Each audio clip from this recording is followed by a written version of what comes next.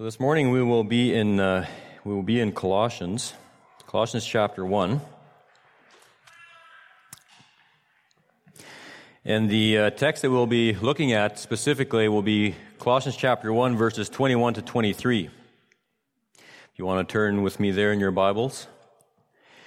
And we will be looking at the message of reconciliation. What is reconciliation? What have we been reconciled from to what we have been reconciled to? And I've simply titled my message, Reconciled to God.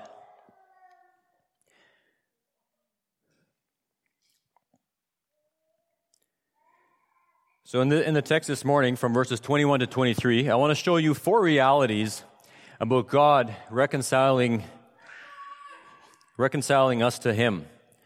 In verse 21, we'll look at man's predicament, the awful predicament that man finds himself in. In verse 22, how Christ is the solution to our predicament. And verse 22 as well, the internal realities of someone who is reconciled to God. And then in verse 23, also the external evidences of someone who is reconciled. So maybe before we start reading, let's just ask the Lord to bless our time together here this morning. Father, I come before you and I thank you, God, for who you are. I thank you for what you have done on the cross, Lord, to reconcile a people to yourself. I pray, God, that your word would go forth this morning. May we be true to your word. And I pray that Jesus may be big in our service this morning. And I pray this in Jesus' name. Amen. So again, number one, if you're taking notes, man's predicament. Number two, Christ is the solution.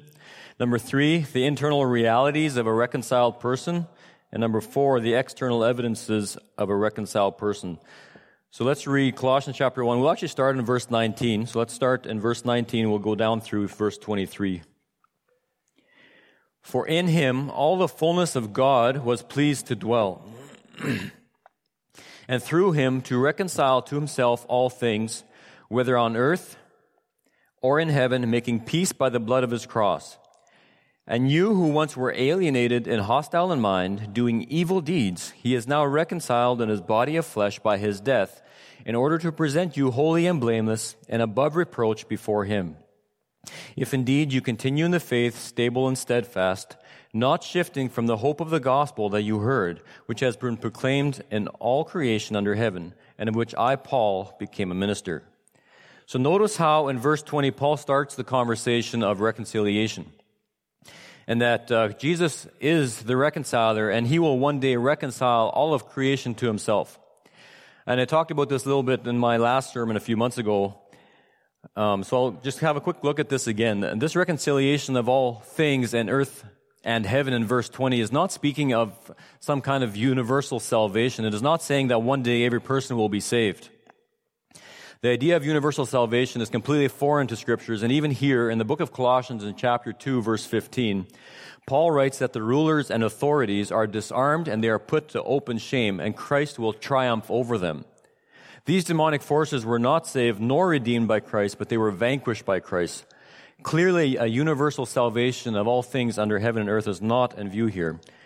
But God cursed all of creation because of sin, thereby disrupting the relationship between the Creator and His creation. In order for two parties to be reconciled, there first must be a broken relationship. And all of creation is an open rebellion against its Creator, including mankind. And sin destroyed the harmony in nature between creatures. And man still has a mandate to subdue the earth, the Bible teaches, but creation frustrates this effort. And sin causes thorns and thistles to choke the ground. God told Adam, in pain you shall eat of it. So it is a cosmic renewal that is in view here, and not a cosmic redemption. A cosmic renewal and not a cosmic redemption. Creation will one day be renewed, and it will no longer frustrate man. Thorns and thistles will no longer choke the ground. The lion will once again eat with the lamb. Sickness and death will no longer rule the day. And we will be in the presence of our Creator. And yet on earth at this time, all of mankind is in a terrible predicament. It is a situation that is completely out of our control. We were born into sin. This sin reigns inside of us, and it controls us like a bit controls a horse, pulling us around to do its bidding. We are born spiritually dead. For all have sinned and fall short of the glory of God, Romans 3:23 says. Therefore, Paul, in Colossians verse 121, shifts focus and turns the conversation from reconciliation of creation to man's need of reconciliation as part of this creation. So Paul shifts here and turns the conversation again from the reconciliation of creation to man's need of reconciliation as part of creation. You see, man was born into this terrible predicament, yet thankfully that predicament does not come without a solution. And that solution is found only in the one true God, whom Paul exalted as the preeminent ruler in verses 15 to 20, being Jesus Christ, and thereby proclaiming Christ fully sufficient for the task of reconciliation. Not only the task of redeeming, but also the task of sanctifying those whom he has redeemed.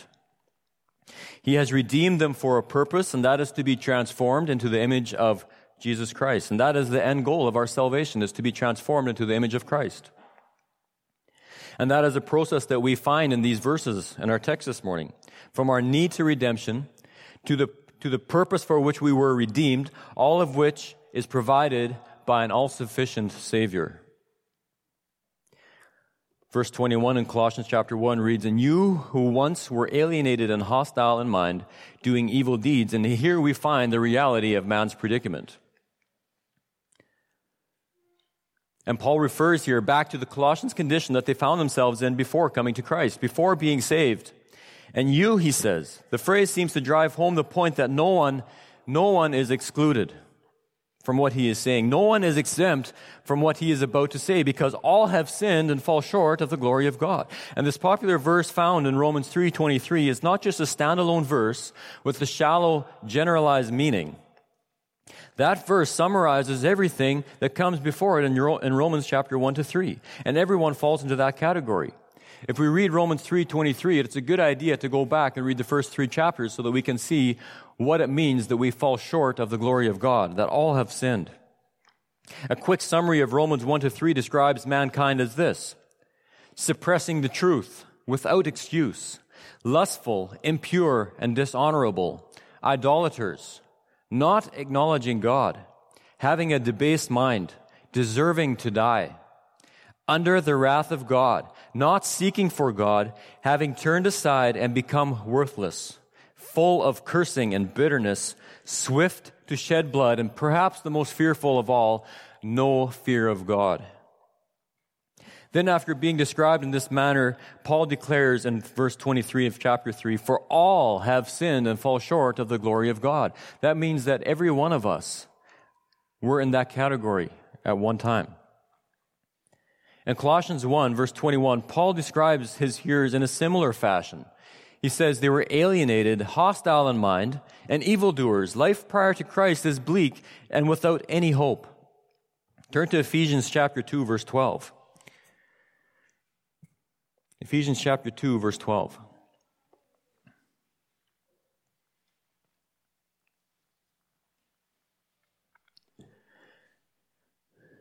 In Ephesians chapter 2, verse 12, we read, "Remember that you were at that time separated from Christ, alienated from the commonwealth of Israel and strangers to the covenants of promise, having no hope and without God in the world." We have no hope without God. John Owen said in his book Communion with God, and I quote, "Because of sin, no man in his natural state has fellowship with God. God is light, and we are darkness. What communion has light with darkness? God is life, we are dead. God is love, we are enmity. So what agreement can there be between God and man? Men in such a condition do not have Christ, and they are without hope and without God in the world. They are alienated from the life of God through the ignorance that is in them. Two cannot walk together unless they agree with each other. Whilst there is this great distance between God and man, there can be no walking together in fellowship or communion. Our first relationship with God was so lost by sin that there was no possibility in ourselves of any return to God." End quote. Ephesians 2 verse 1 declares mankind as dead in trespasses and sin. The problem isn't that we were merely broken and sick and with God's help we can fix ourselves. The problem is mankind is dead and completely separated from God, who is life. We aren't floating in the water, barely hanging on to life, waiting for a life raft to be thrown to us by God so we can be saved. A dead person cannot grab onto a life raft. We were dead at the bottom of the lake. God had to come down and breathe life into us. We suffer the same consequences as Adam, spiritual death and alienation from God. This is the situation all men are born into. Unbelievers do not belong to God and do not enjoy the sweet communion with Him as believers do. Not only are unbelievers alienated, but they are hostile in mind.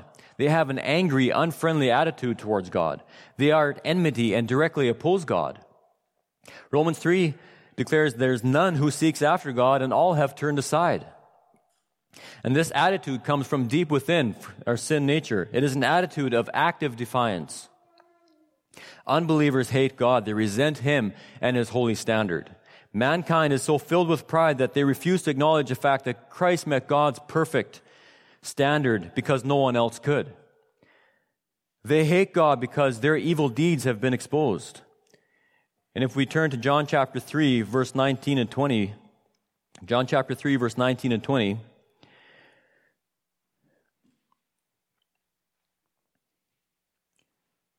we read this, "And this is the judgment.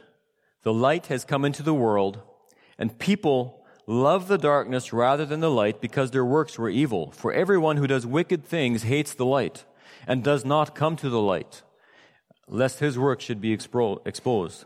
You see, it's popular today to believe unbelievers are merely confused about who God really is. The Bible, however, tells a far different story.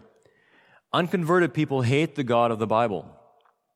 Surely there are those who seem confused or indifferent and who certainly claim to not actually hate God. But when pressed on the matter in regards to the true God of the Bible, we find that they really hate Him. They may be indifferent to the God they have created in their minds, who they believe God to be, but when they come to know the true God of the Bible, there is nothing but hostility. Because that person has made themselves the standard. They've made themselves the standard of who they believe God should be. What they believe to be moral is what God should also believe to be moral. What they should tolerate, what they tolerate, God also should tolerate. So the unbeliever, and yes, even some believers, idolize themselves so much that they believe the only God worthy of worship is the one that they have made in their own image, instead of realizing that they were made in God's image.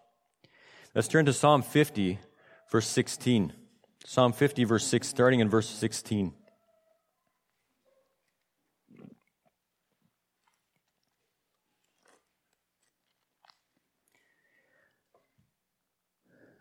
Starting in verse 16, "But to the wicked God says, 'What right have you to recite my statutes or take my covenant on your lips? For you hate discipline, and you cast my words behind you. If you see a thief, you are pleased with him, and you keep company with adulterers. You give your mouth free rein for evil, and your tongue frames deceit. You sit and speak against your brother. You slander your own mother's son. These things you have done, and I have been silent. You thought that I was like yourself. But now I rebuke you and lay the charge before you.'" You see, God is not like us, and people will never stop worshiping. They either worship God or they will worship the God of self, and the God they have made in their own mind, the God and the image of self. Flip back to the New Testament to Romans chapter 8. Romans chapter 8, verse 7.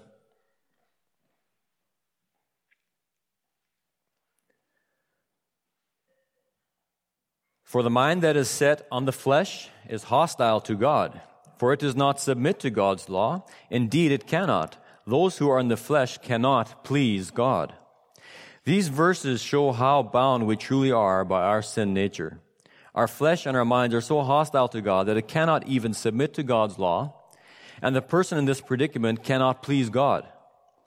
and we are doing evil deeds constantly, the prophet declares even our greatest works to be like filthy rags before the Lord.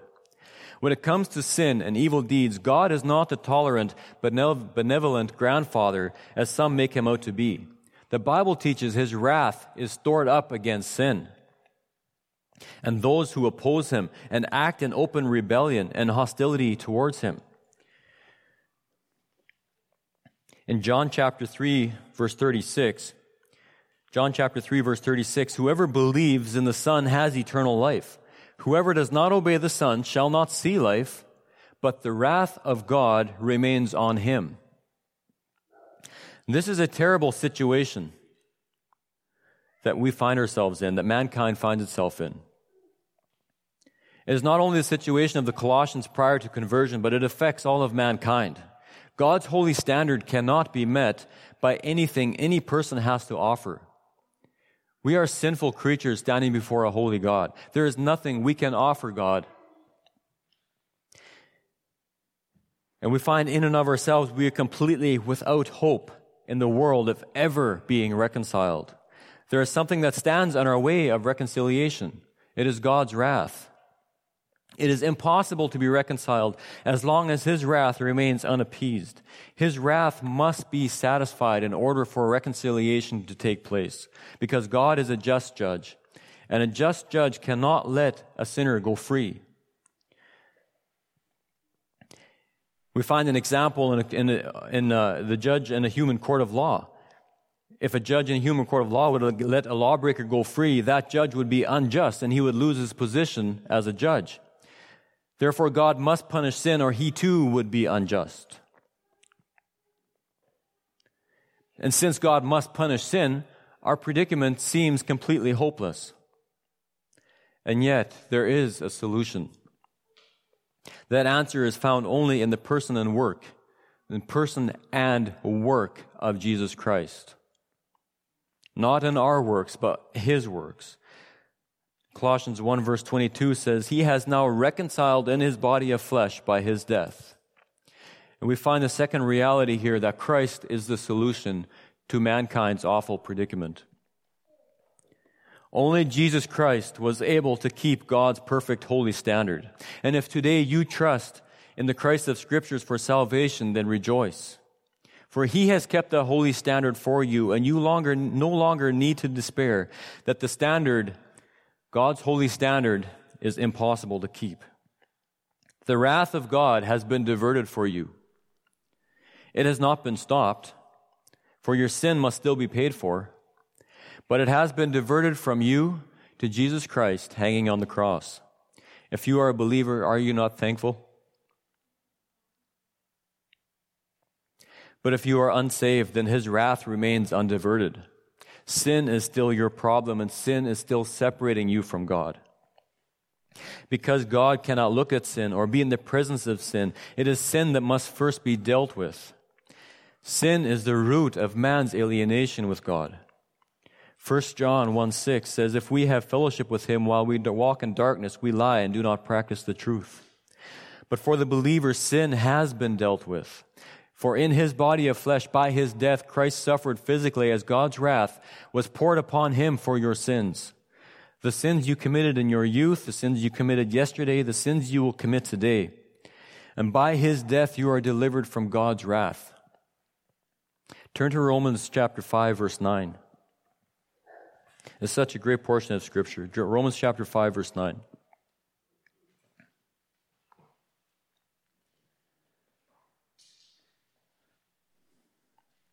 Since therefore we have now been justified by his blood, much more shall we be saved by him from the wrath of God. We are saved by him from the wrath of God. So we are saved by God from God.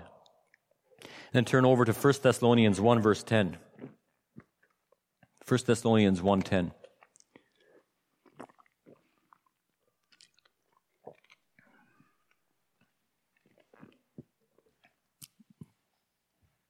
So in 1 Thessalonians 1 verse 10, and to wait for his Son from heaven, whom he has raised from the dead, Jesus, who delivers us from the wrath to come.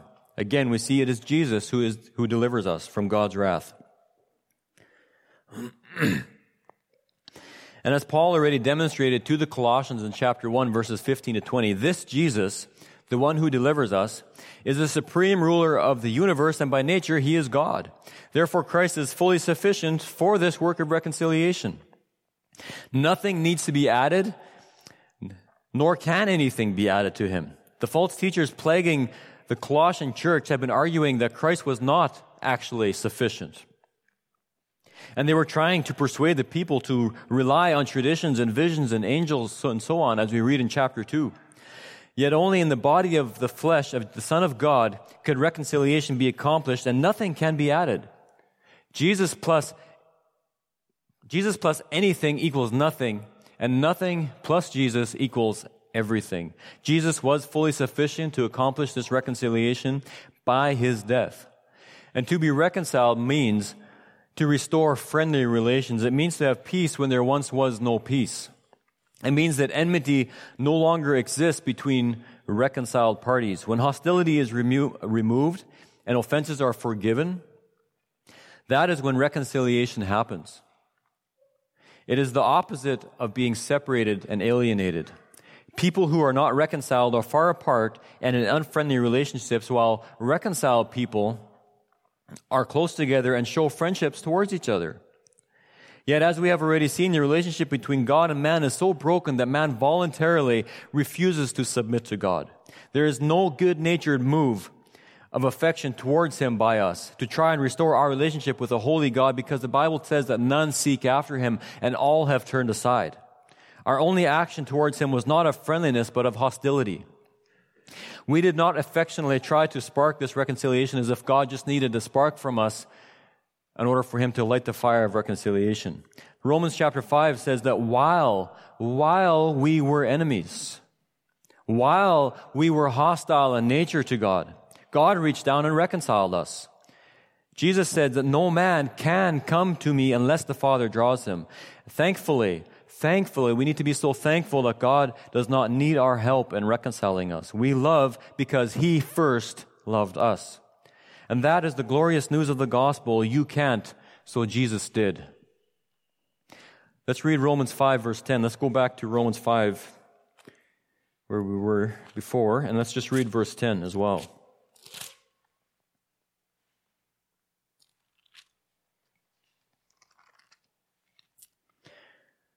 Starting in verse 10, "For while we were enemies, we were reconciled to God by the death of his Son. Much more, now that we are reconciled, shall we be saved by his life." While we were enemies, while we were the person described in our text in verse 21 of Colossians chapter 1, while we were hostile, alienated, and doing evil deeds, as the commentator describes, in reconciliation, the sinner stands before God as an enemy, but becomes his friend. We see this again in Titus chapter 3, verses 3 to 5. We read, "For we ourselves were once foolish, disobedient, led astray, slaves to various passions and pleasures, passing our days in malice and envy, hated by others and hating one another. But when the goodness and loving kindness of God our Savior appeared, he saved us, not because of works done by us in righteousness, but according to his own mercy, by the washing of regeneration and renewal of the Holy Spirit. It is God alone who reconciles, because it is the fullness of God alone who resides in the one who does the work of reconciliation. To look for reconciliation anywhere other than Christ and his work is to admit through our actions that Christ is not, in fact, the perfect Savior. God does not share his glory. The Holy Spirit, through the prophet Isaiah, says, for my own sake I do it. For how should my name be profaned? My glory I will not give to another." In reading Romans 5, verses 9 to 10, it shows us to be reconciled is to be saved. To be saved from God, or to be saved by God from God. Let's look at another great verse on reconciliation. And this is one of my favorite passages in Scripture, I think. 2 Corinthians chapter 5, verses 17 to 21.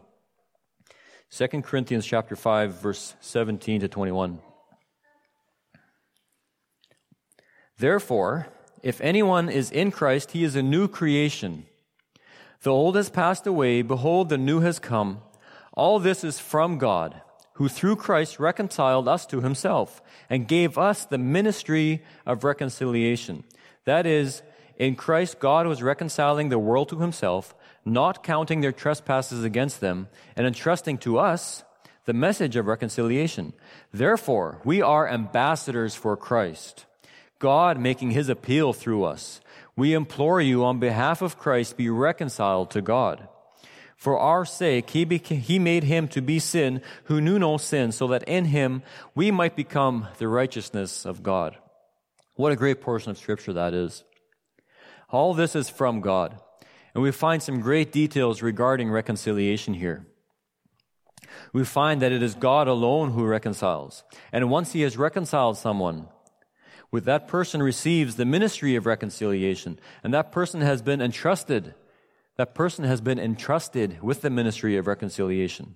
If you are saved, then you are an ambassador or a representative of Christ, heralding the good news of Christ. Think about this. God is making his appeal to the entire world through his children.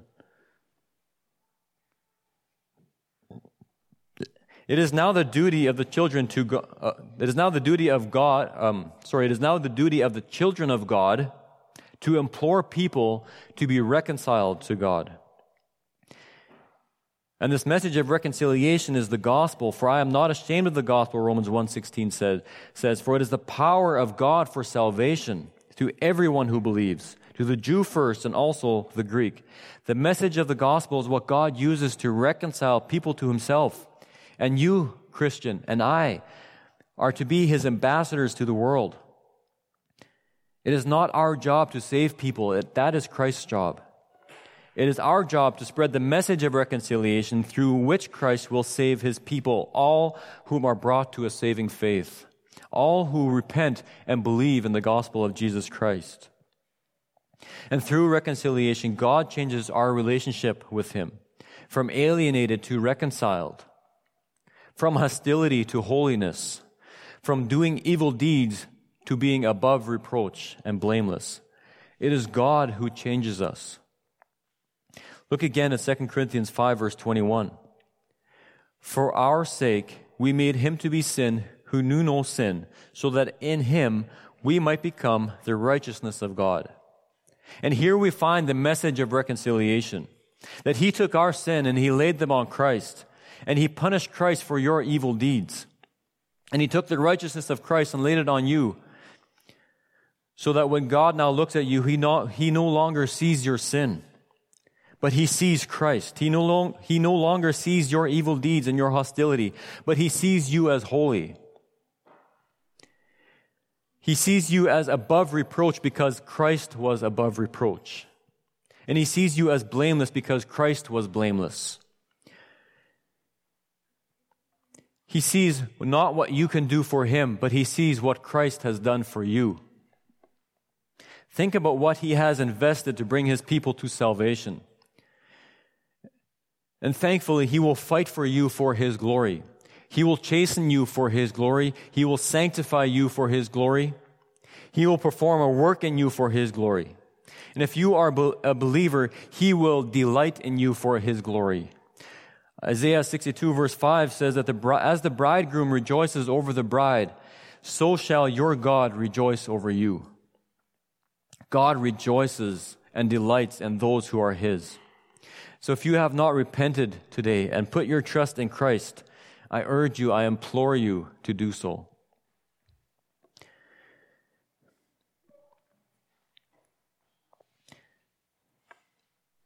And God does these things in order to present you holy and blameless and above reproach before him. And here we find the third conclusion, that the man who is reconciled has certain internal realities. There's an internal reality to the reconciled person. The condition of the Colossian believers, and yes, all believers, stands in stark contrast to the condition prior to reconciliation. Prior to salvation, man's predicament seems completely hopeless. And yet, in a seamless contrast, we see that man's predicament after salvation is perfectly full of hope. Think about what Christ has done to redeem us, that Christ gave his life for our transformation. And we can see why the Bible also teaches that he is then committed. Yes, Christ is committed to seeing what he started through to the end.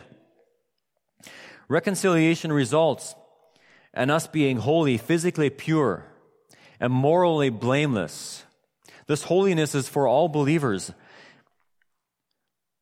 Ephesians chapter 1 verse 4 says that even as he chose us in him before the foundation of the world, that we should be holy and blameless before him. The term holy in the original language is also often translated as saints, and it means holy ones. Christians are destined to be transformed into the image of Christ. And as the holy ones of God, we are destined to be transformed into the image of Christ. Romans 8:29 says, "For those whom he foreknew, he also predestined to be conformed into the image of his Son, in order that he might be the firstborn among many brothers." Predestined to be conformed into the image of his Son. But how can people, even though they may be born again, be considered holy when we will never actually be perfect on this side of eternity? After all, holy actually means to be perfect. And yet we will never actually be perfect this side of eternity. But look closely at the language that the New Testament uses. And this is why the Bible uses the term of being in Christ. And this holiness isn't inherently a part of us, but it is a result of us being in Christ, because it is Christ's holiness that we claim as our holiness. And it is a part of the union we enjoy with him. Being in Christ, it is his holiness that we have received. And it is the same way with blameless and above reproach, which must come part and parcel with holiness. Christ died in order to present us blameless and above reproach. Faultless, without blemish or spot, completely innocent of any wrongdoing. And this is the eternal reality of the person who has been reconciled to God in Christ. We stand unaccused and we stand beyond criticism before a holy God. And the only way we were able to stand before him in this way is because we are in Christ. We are in the one whom we are reconciled as believers. And we are now blameless and beyond reproach. It is as 2 Corinthians 5:21 described that we received his righteousness. We received everything that he did right. We received his rightness. And he took on himself everything that we did wrong. And we now stand unaccused because God looks at us as though we live Christ's life, and God treated Christ as though he had lived your life. Satan may be the accuser, but he cannot make any charge stick against God's elect. He may point his finger and accuse you before God. This person lied, this person stole, this person one time committed adultery and murder in his heart. Yet God's response is, "My son, the one who died on the cross, did none of those things, and his spotless blood has covered your sins." No sin is greater than the grace of God. And this is the internal reality, the internal transformation from hostility to holiness.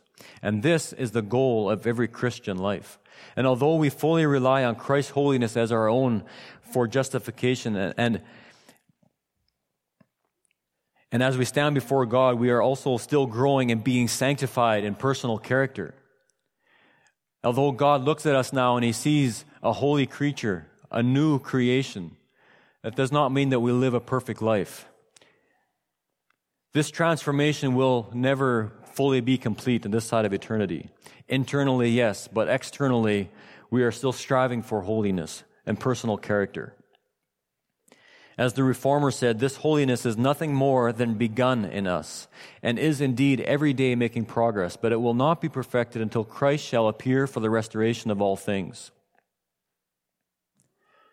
So we do claim Christ's holiness in full through justification, yet at the same time, personal holiness is also something we strive for as believers. And we should desire to reflect Christ in all our actions and in our thoughts. So take heart. There is no believer that God is not doing a work in. There's no believer that God is not working to make holy and blameless inside and out. None of us who are saved should ever despair that he will not discipline and purify us fully and finally. The internal reality is that we have been renewed and we now love God. We seek to obey Him out of love and reverent fear, where before we were hostile towards Him. And this brings us to verse 23 in Colossians chapter 1. We saw so far that man's predicament. We saw Christ as a solution. We just looked at the internal realities of a reconciled man. In Colossians 1 verse 23 we read, "If indeed you continue in the faith, stable and steadfast, not shifting from the hope of the gospel that you heard, which has been proclaimed in all creation under heaven, and of which I, Paul, became a minister." So our fourth and our final reality is the external evidence of a reconciled life. The external evidence of a reconciled life. So we do not only have these internal realities, there's not only the internal reality, but we should have the external evidence of that internal reality. It certainly stands to reason that anyone who has been transformed on the inside and received the righteousness of Christ will also be transformed on the outside. For where our heart is, that's where our treasure is.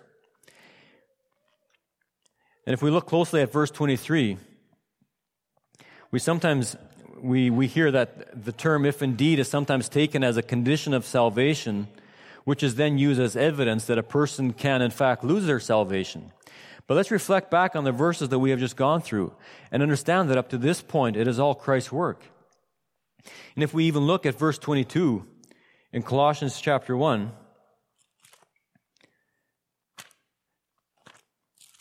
in verse 22, he says, "He has now reconciled in His body of flesh by His death in order to present you holy and blameless and above reproach before Him."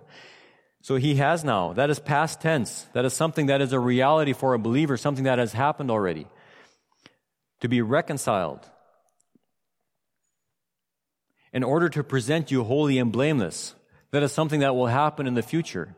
One day we will stand before God and we will be presented before Him holy and blameless. There is an unbroken line here between what has happened, being reconciled, and one day standing before God, being presented holy and blameless before Him.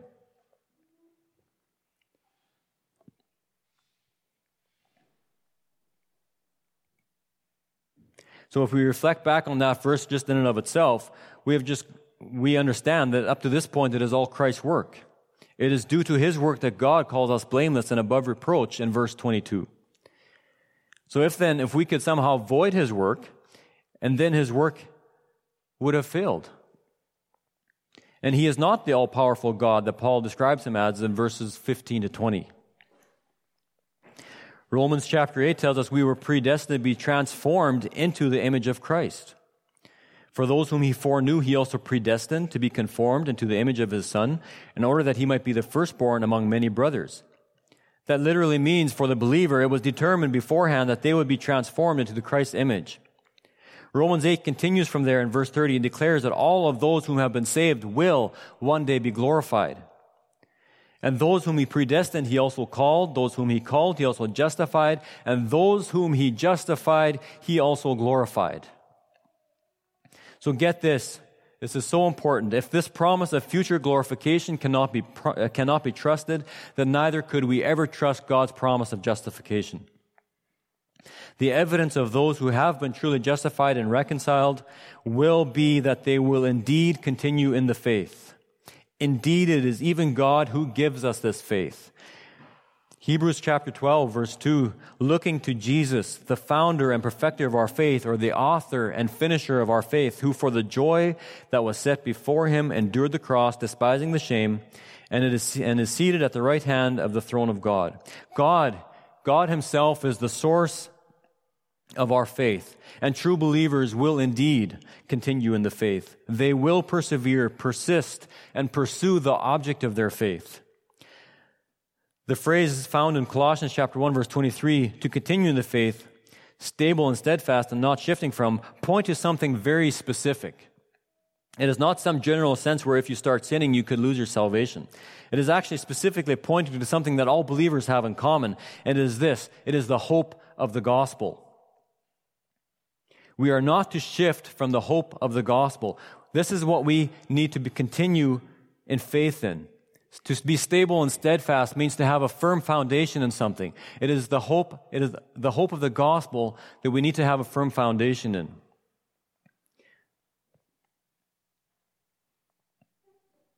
Anyone who does not have this hope is an unbeliever.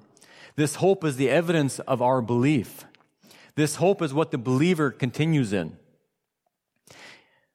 Verse 23 is not telling believers what to do, but it is describing what believers actually do. Verse 23 is speaking nothing more than a mature Christian is presented before God. If we look down just a couple verses to verse 28 in Colossians chapter 1, in verse 28, Paul basically says the same thing, but he says it in a little bit of a different way.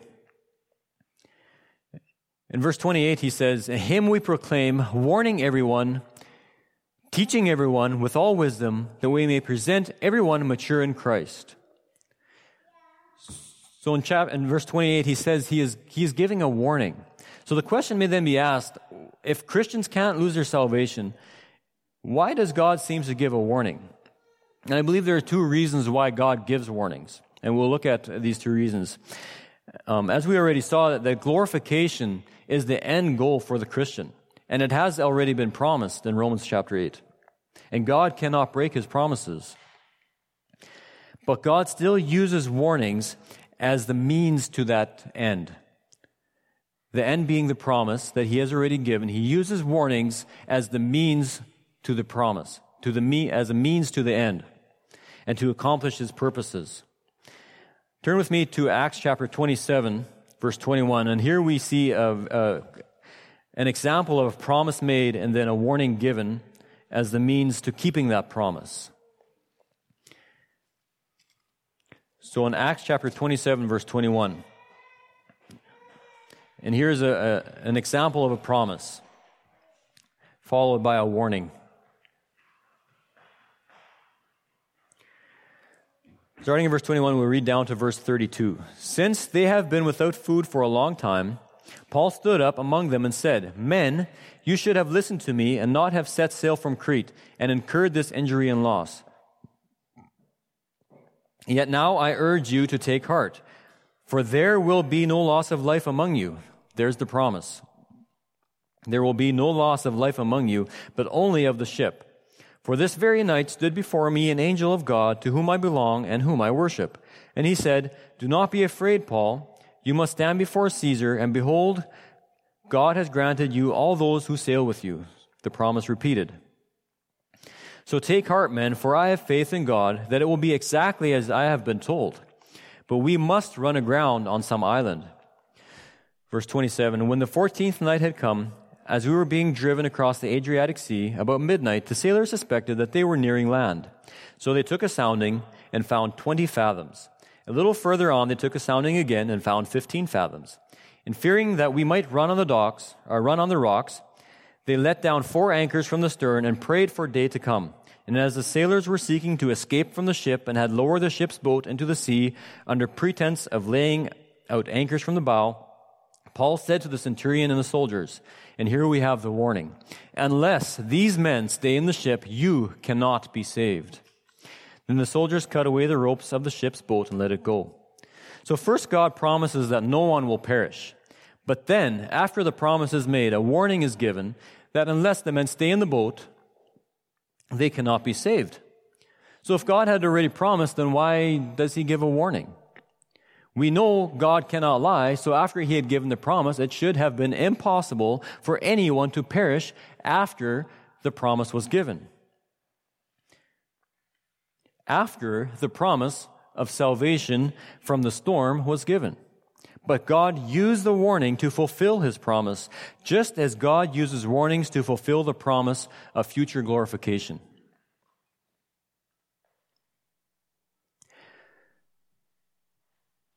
So God uses warnings as a means to securely keep his children.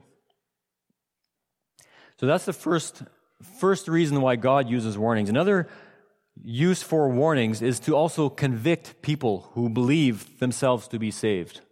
So the first one is that God uses warnings to accomplish his purposes. And the second one is to convict people who may believe themselves to be saved, to examine themselves to see if they are truly saved. And a perfect example of this is found, if you want to turn with me there, to Hebrews chapter 3, verse 12. Hebrews chapter 3, verse 12.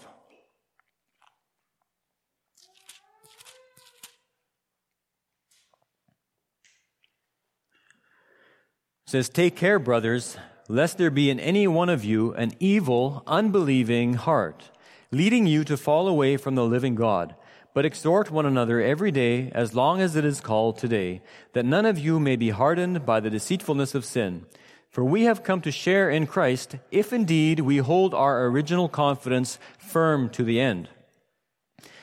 So in verse 14, we see the same warning of "if indeed," followed by an exhortation to continue to the end. Very similar to the way Colossians does. Yet in verse 12, the writer is speaking of someone with an unbelieving heart. I know of no believers with an unbelieving heart. Believers do not have an unbelieving heart that is evil. And the person in the text who was hardened toward God was never a believer to begin with. It is a warning to examine ourselves to make sure that we do not have an unbelieving heart. People with unbelieving hearts are called unbelievers. People with believing hearts are called believers. And the test of not having an unbelieving heart is seen in the phrase, holding our confidence firm to the end. Or as Paul writes in Colossians chapter 1, continuing in the hope of the gospel. This is what believers do. They hold their confidence firm to the end, and they continue in the hope of the gospel. Someone who does not do these things, it has been revealed to them that they have an evil, unbelieving heart. This warning in Colossians chapter 1, verse 23 is quite proper considering the context of the false teachings the Colossians were being persuaded with in chapter 2. And Paul is exhorting them to hold fast to what they were taught. Do not be easily swayed, he says. So we see that warnings serve these two great purposes, to accomplish God's purposes and to cause people to examine themselves. There are many other verses of warnings in scriptures, but I don't think we'll look at them today. But they serve the same purposes. But unfortunately and sadly, not everyone who professes faith in Christ has been genuinely saved. And that is why these warnings serve such a great purpose. Jesus himself warned about this in Matthew chapter 7. He says, "Not everyone who says to me, 'Lord, Lord,' will enter the kingdom of heaven, but the one who does the will of my Father who is in heaven. On that day, many will say to me, 'Lord, Lord, did we not prophesy in your name, cast out demons in your name, do mighty works in your name?' And then I will declare to them, 'I never knew you. Depart from me, you workers of lawlessness.'" So the Bible certainly mentions many different marks of the true believer, but none as significant as this one, that those who are genuinely saved will continue in the faith, and those who are not genuinely saved will eventually be found out. You don't have to turn with me, but let's have a quick look at a few other passages of Scripture that speaks about this, that those who are not genuinely saved will eventually be found out. Luke 8, verse 13, says, "The seed with no root believes for a while, then in time of temptation falls away." This is a belief that has no root of itself. John 8:31, if you abide in my word, then you truly are my disciples. And perhaps the most clear of all, in 1 John chapter 2, verse 19.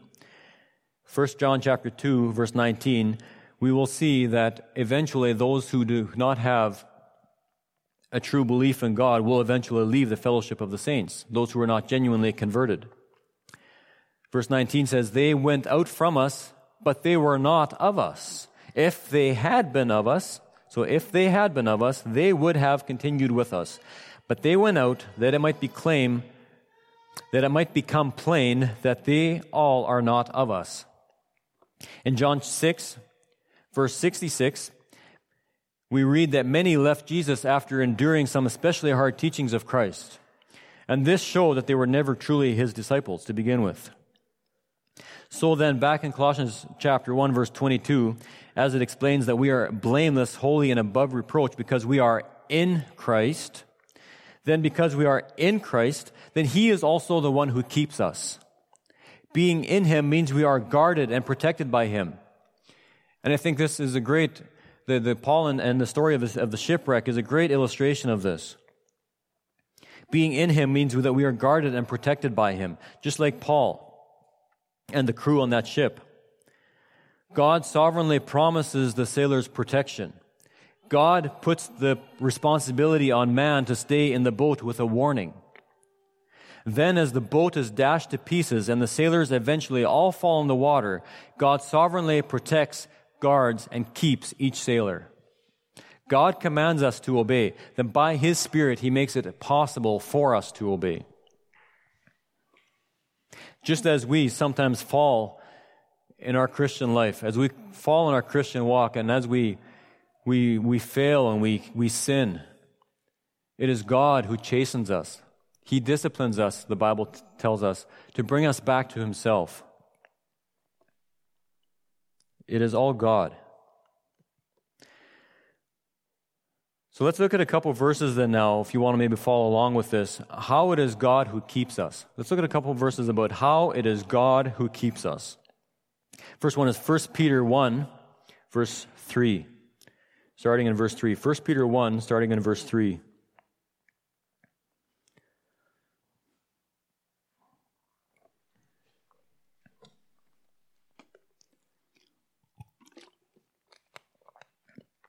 First Peter 1:3, Blessed be the God and Father of our Lord Jesus Christ.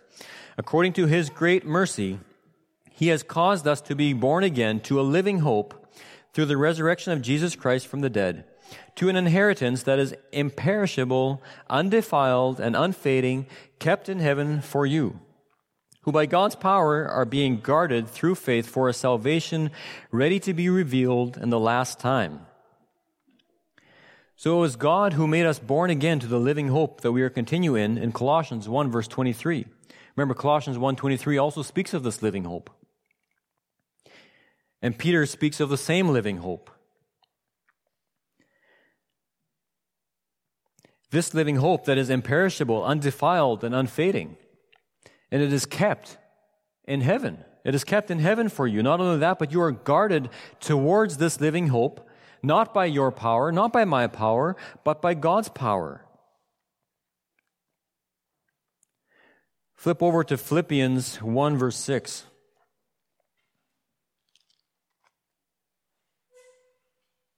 Philippians 1, verse 6. And I am sure of this, that He, that being Jesus, that He who began a good work in you will bring it to completion as at the day of Jesus Christ. So we see two things here that Jesus does. First, He began a good work. It is He that began it. And secondly, it is Him that will bring it to completion. Christ began it, and Christ will complete it. Since He is the one who started it without any help from us, He will also finish it.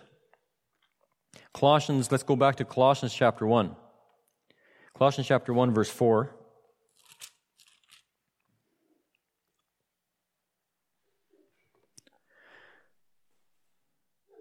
Since we heard of your faith in Christ Jesus and of the love that you have for all the saints, because of the hope laid up for you in heaven, this is again the same language that Peter uses when he says that this hope is imperishable, undefiled, unfading, and kept in heaven for you. Is the same language again.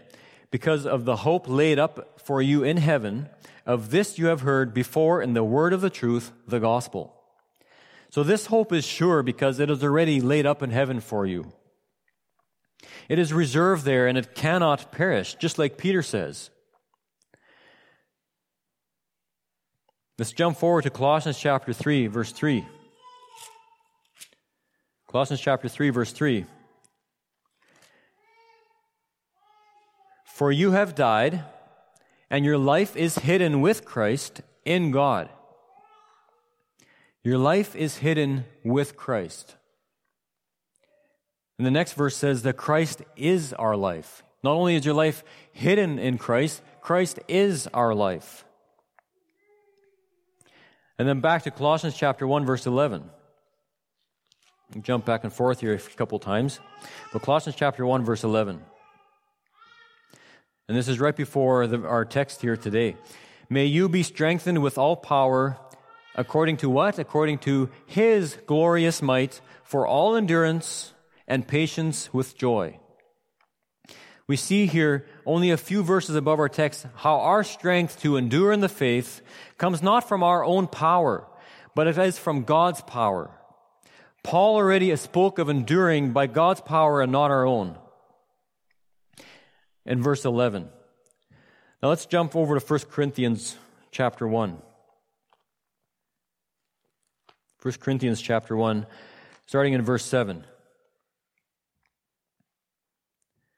So that you are not lacking in any gift as you wait for the revealing of our Lord Jesus Christ, who will sustain you to the end, guiltless in the day of our Lord Jesus Christ.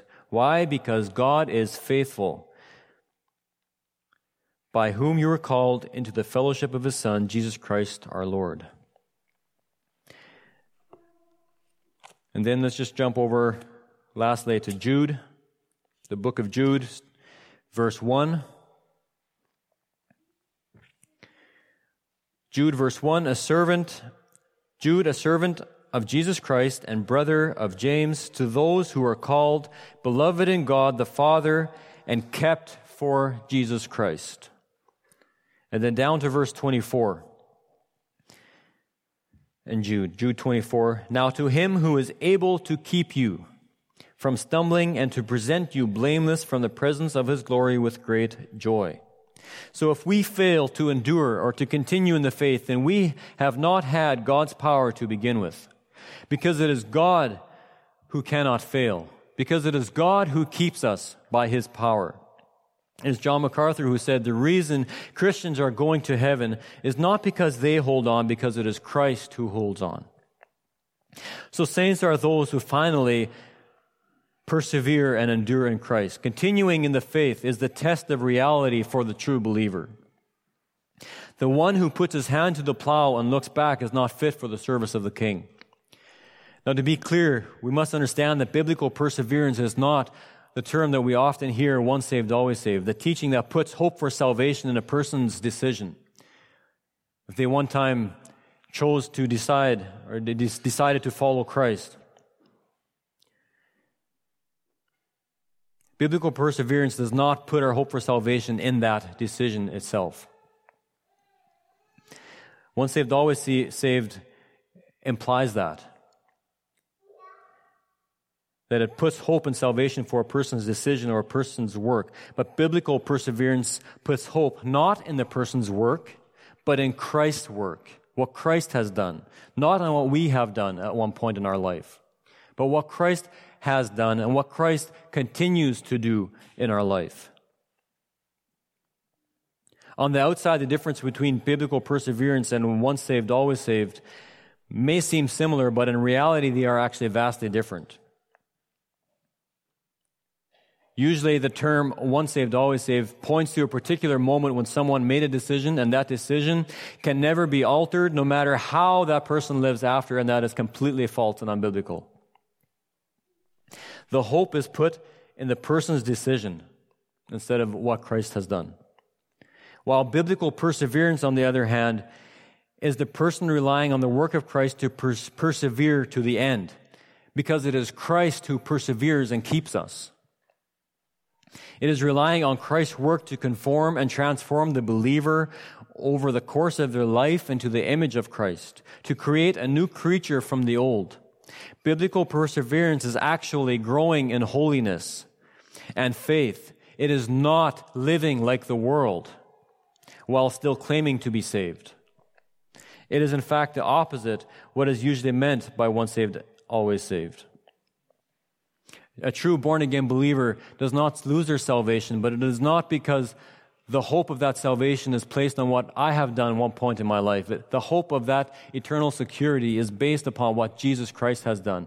And all those verses that we just read about how over and over and over again it is Jesus Christ who saves us, and not only saves us, but it's Jesus Christ who keeps us. And all true believers will one day, they will endure and persevere to the end, not based on what we do, but based on God's power to justify, to regenerate and sanctify the believer and to conform them into the image of Christ throughout their life. Looking at verse 23 again, when we see in Colossians chapter 1, where we see the hope of the gospel, it is the hope of the gospel where we need this firm foundation. It is the hope of the gospel that we endure in. And that has been proclaimed, verse 23 reads, that has been proclaimed in all of creation under heaven, of which Paul is a minister. The gospel is the object of the Christian's hope. This hope is sure because it relies upon something outside of ourselves. It relies upon Christ and what He has done, not what we can do. Understanding this gives us this inward sense of hope as well, and to have an attitude of hope. And Paul exhorts the Colossian church to hold fast to this hope, that he is a minister of this hope. And they were taught of this hope by Epaphras. And this is the hope that the false teachers in chapter 2 were not continuing in. And they were therefore adding to Christ. And anyone who preaches any gospel other than the one Paul was commissioned to preach stands cursed before God. Galatians chapter 1 verse 8 says, "But even if we or an angel from heaven should preach to you a gospel contrary to the one we preach to you, let him be accursed."